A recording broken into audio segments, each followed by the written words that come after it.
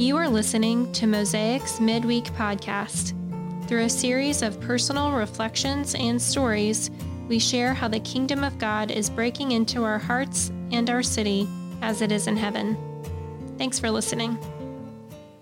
Hey everybody, welcome back to the Mosaic Midweek Podcast. This is Wes Mills here with Zaru. Zaru, hey. How you doing? Doing well. Good to be here. Back for another go. Yes.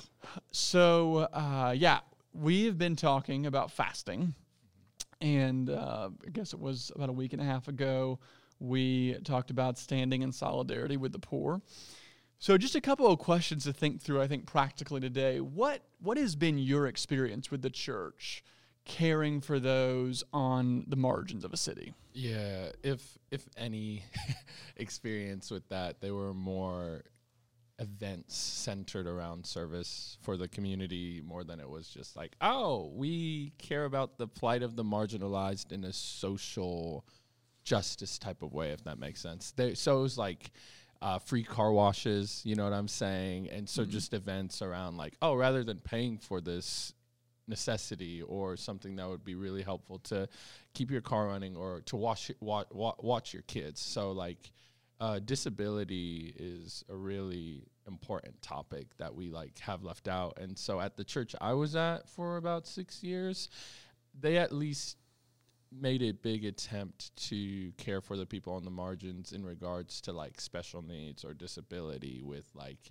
creating programs for parents to have like nights out, and here's free watch care for the children, and all of that. But most of the care for the marginalized that we were told to enact was preach the gospel to them. Like, you know what I'm saying? Mm-hmm. Like if I came up in a Southern Baptist upbringing, so you would hear phrases like, the most important thing you can care for someone with is by telling them that Jesus loves them, that he died for them and resurrected. And so that even though that their circumstances are really bad, one day it'll all get better for hope. And so while I do believe in the hope of Jesus, like in all of those things, I felt like preaching the gospel in concern for the poor became a mechanism to hide behind a genuine passion to really evangelize. Mm-hmm. I do think that was part of the DNA the church wanted to build up in people who were maybe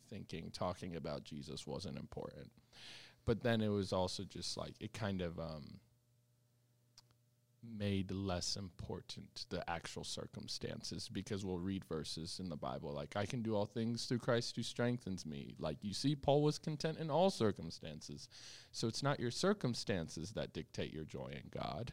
It's God himself. And while, again, theologically, there are like a lot of valid ways to uphold that, that should never be just a reason to dismiss. So the systemic care for the poor or marginalized that I saw a factor in the church life was, just a genuine attempt to care for those with special needs, maybe like car washes or events to gather people around to tell about Jesus. But if it was just like, oh, here are some communities that are economically disadvantaged, or this, that, and the other, I don't really remember much preaching or gathering around that, or even just like understanding how policies affect those things. So sure. Yeah.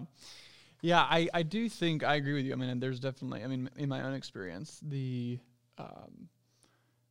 my experience being somewhat programmatic. Yeah. I think very programmatic, which I think can be a very good thing. Absolutely. It's just an incomplete thing. Right. And it typically is event centered, which means that it can be more often than not relationally depleted. Right. So that you have an event, you host an event, events are great things, but if it just stops with an event and you lose a sense of the connectivity, the one-on-one, the walking with, then it can very much feel like a service project, which, again, there is a space for that, but it is just not the holistic picture. So, right, from a systemic standpoint that you're talking about, I think on the other side of that is the relational standpoint of just saying, like, I am going to walk with you for an kind of an infinite amount of time, or kind of an unending amount of time. So I do think, and also, I mean, in the context I am familiar with, the idea is that some people are called to this thing, and some people are not called to this thing. Some people are called to care for the poor, some people are not. At least that was sort of the narrative, and it becomes a bit of some people this is something they're very passionate about, and some people this is something they're not passionate about. And that gives you freedom to just dismiss it, which can be, which I think is very damaging in many ways. Not just to the people that you're ministering to, but actually to your own soul.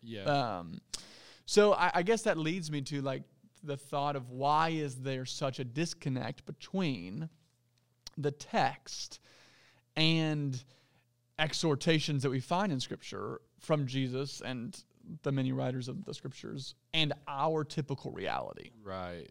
You kind of mentioned it a little bit just a few seconds ago, where we kind of theologize it and say, oh, it's some people are passionate about that, this, and the other. So the commands to care by applying a hermeneutic that deciphers what's descriptive or prescriptive, right? We hear this all the time in theology school. What descriptive is, oh, this is just sharing a narrative of how it happened, but it might not be normative for how we live. A story I hear that about all the time is the church in Acts, from like chapter 2 until chapter 5, where it's just like they gave of everything. They met every day, this, that, and the other, you know what I mean? And no one had need because of just the sharing and distributing of the resources, this, that, and the other. And so what you'll have is people who, again, I'm not trying to like eschew a desire to have proper hermeneutics, but usually when it comes to texts that talk about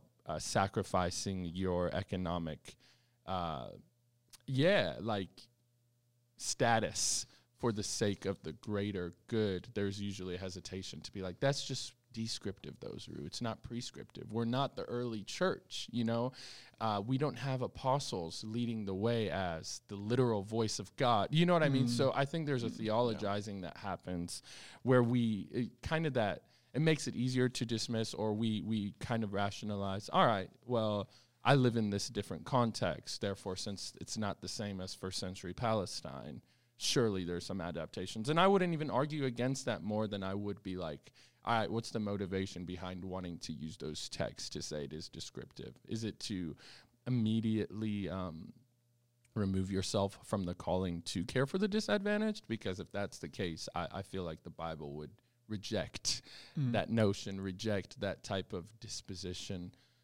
And so in the theologizing, it's like generosity and care for the poor is a heart position too, more than it is an actual embracing of circumstances, which is also another way we theologize. I've talked about this tweet in like 4 or 5 different podcasts before, but it helps me. In Philippians 2, when it talks about if any of you have any consolation, have this mindset of Christ who became humble, not considering himself one with God, but became humble. And Abraham Cho on Twitter talked about this idea. Jesus just embracing humility wasn't just this like abstract or heart attitude disposition. He actually embraced humble circumstances by taking on flesh, right? He's not just being like, oh, humble, like, oh, you're such a talented guy. Oh, no, praise God. And it's literally, oh, he's humble because he became flesh and he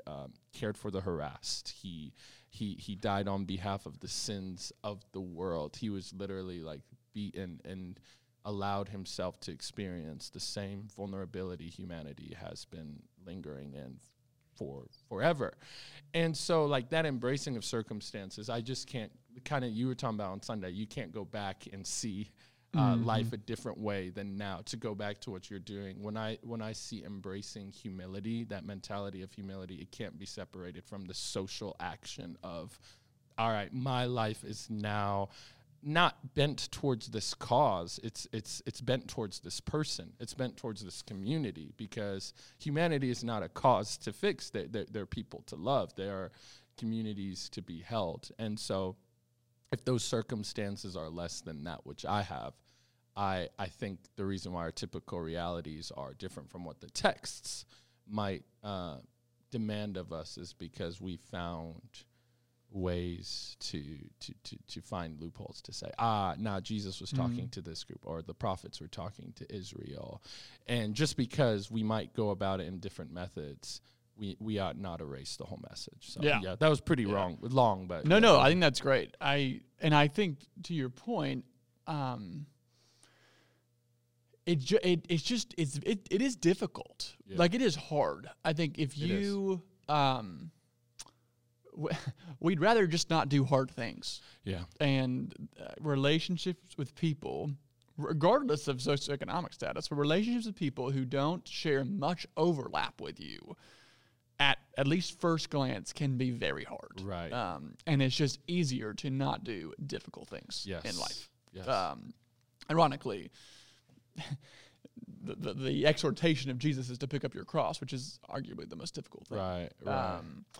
And the other thing I think, and this is wading into some interesting waters, but I think that even if some of it's very consciously, some of it's very subconsciously, I think we have been discipled by politics into certain ways of thinking that can be unhelpful. Right. So it kind of goes back to what I talked about on Sunday, the idea of the whole narratives conversation.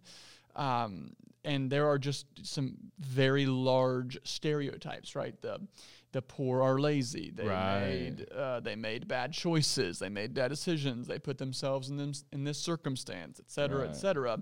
And ironically, that way of thinking is lazy. Yes. Because placing labels on things and then moving on doesn't require anything of us. And it actually inherently, I think, makes us feel a level of superiority, because we can say, well, we didn't make those choices, or I'm a hard worker, or whatever it is. So we are the antithesis of the reason why they are in their circumstance. Right. And so I think that's we read that is a large sort of political talking point, and whether it's conscious or whether it's subconscious, we have been discipled by those things. Yes, whether we want to admit it or not. And the other thing is, I think there is a lack of proximity. So you can paint people with pretty large brushes when you're not near them, and you don't know their story, and you don't know their life, and you are just removed. And it's just much easier to dismiss a whole group of people when you don't know a single person within that group of people. Right. It's much harder to do that when you know some of the intricacies and nuances and challenges and heartbreak and generational cycles that they've been in. It is, if you do that, if you know someone in those circumstances and you still continue to paint it that way, there's a level of callousness that is just growing in you. Unfortunately, proximity isn't the only ingredient, but it is crucial. Yeah, it is. It totally is. Right. And the other thing that I think is probably my generation's biggest problem is, when we were growing up, we saw a lot of people go to third world countries or to parts of the community. And what we sort of revolted against is this idea of, like, well, I'm not going to have a savior complex. Right. And what that kind of phrase has done is it has given us an excuse to bow out of the fight. Right. So because we've said I'm not gonna have a savior complex, what we have then done is just completely removed ourselves from even being in a relationship with anyone who isn't of a different economic stratosphere than we are. Right. And we've kind of put that at a moral high ground to say, I'm not going to save them because that's not my job. And that is true, but it doesn't excuse you from entering into a relationship with them. It actually propels you to enter into a relationship with them. So there's a lot of reasons why I think there is a disconnect, and those are just a few, but I think you're right in some of the ways we think about theology and read things prescriptively versus descriptively. And we've said, well, that is how they did it, but that isn't how we necessarily are going to do it. I think we can take that a bit too far. Right. I'm not saying it's not important, but it is. Yeah, absolutely. Yeah. So what do you think then are maybe just a couple of takeaways as it relates to considering life among the margins? Yeah, I have 3 things, and then I'm going to say what they are and then try to unpack it. So the first takeaway about life among the margins is there are policies and cultures and histories that perpetuate the tragic conditions they live under, kind of like you mentioned. And 2, nothing beats a listening and empathetic presence. And 3, Jesus literally did nothing but draw near to the harassed and helpless. For the first point about the policies that perpetuate those conditions, those circumstances and situations that disinherited or disadvantaged folks might be in and find themselves in. A little to talk about that is if you don't understand that policies affect conditions, then you'll be more skeptical about maybe their fortuity or their ability to pull themselves up by their bootstraps, right? This rugged individualism that we have been taught in civics courses about the American just ability to get out of any problem that we have. And it's like, that worked really well for a bunch of white males. White males specifically. White people in general, yes, but white males specifically. And so if you don't understand these policies, you'll be skeptical of black people who live in over-policed areas and blame the need for a large presence on things like fatherlessness or a collective penchant for debauchery. How many times have you heard that grow up? It's like, just these black people or these Hispanic people, like you'll just see them dancing and just like there are so many stereotypes that reinforce that lazy just typecasting of people that confirms biases that say, you see they did it to himself, rather than interpreting that. Maybe they're trying to find joy in all their sorrow right now. You know what I mean? You know what I'm saying? To just take something and be like, oh, here's an easy answer for why this, that, and the other is happening. Forget that policies might be affecting. It's like, no, these over-policed areas, the way laws affect housing for people with not much income.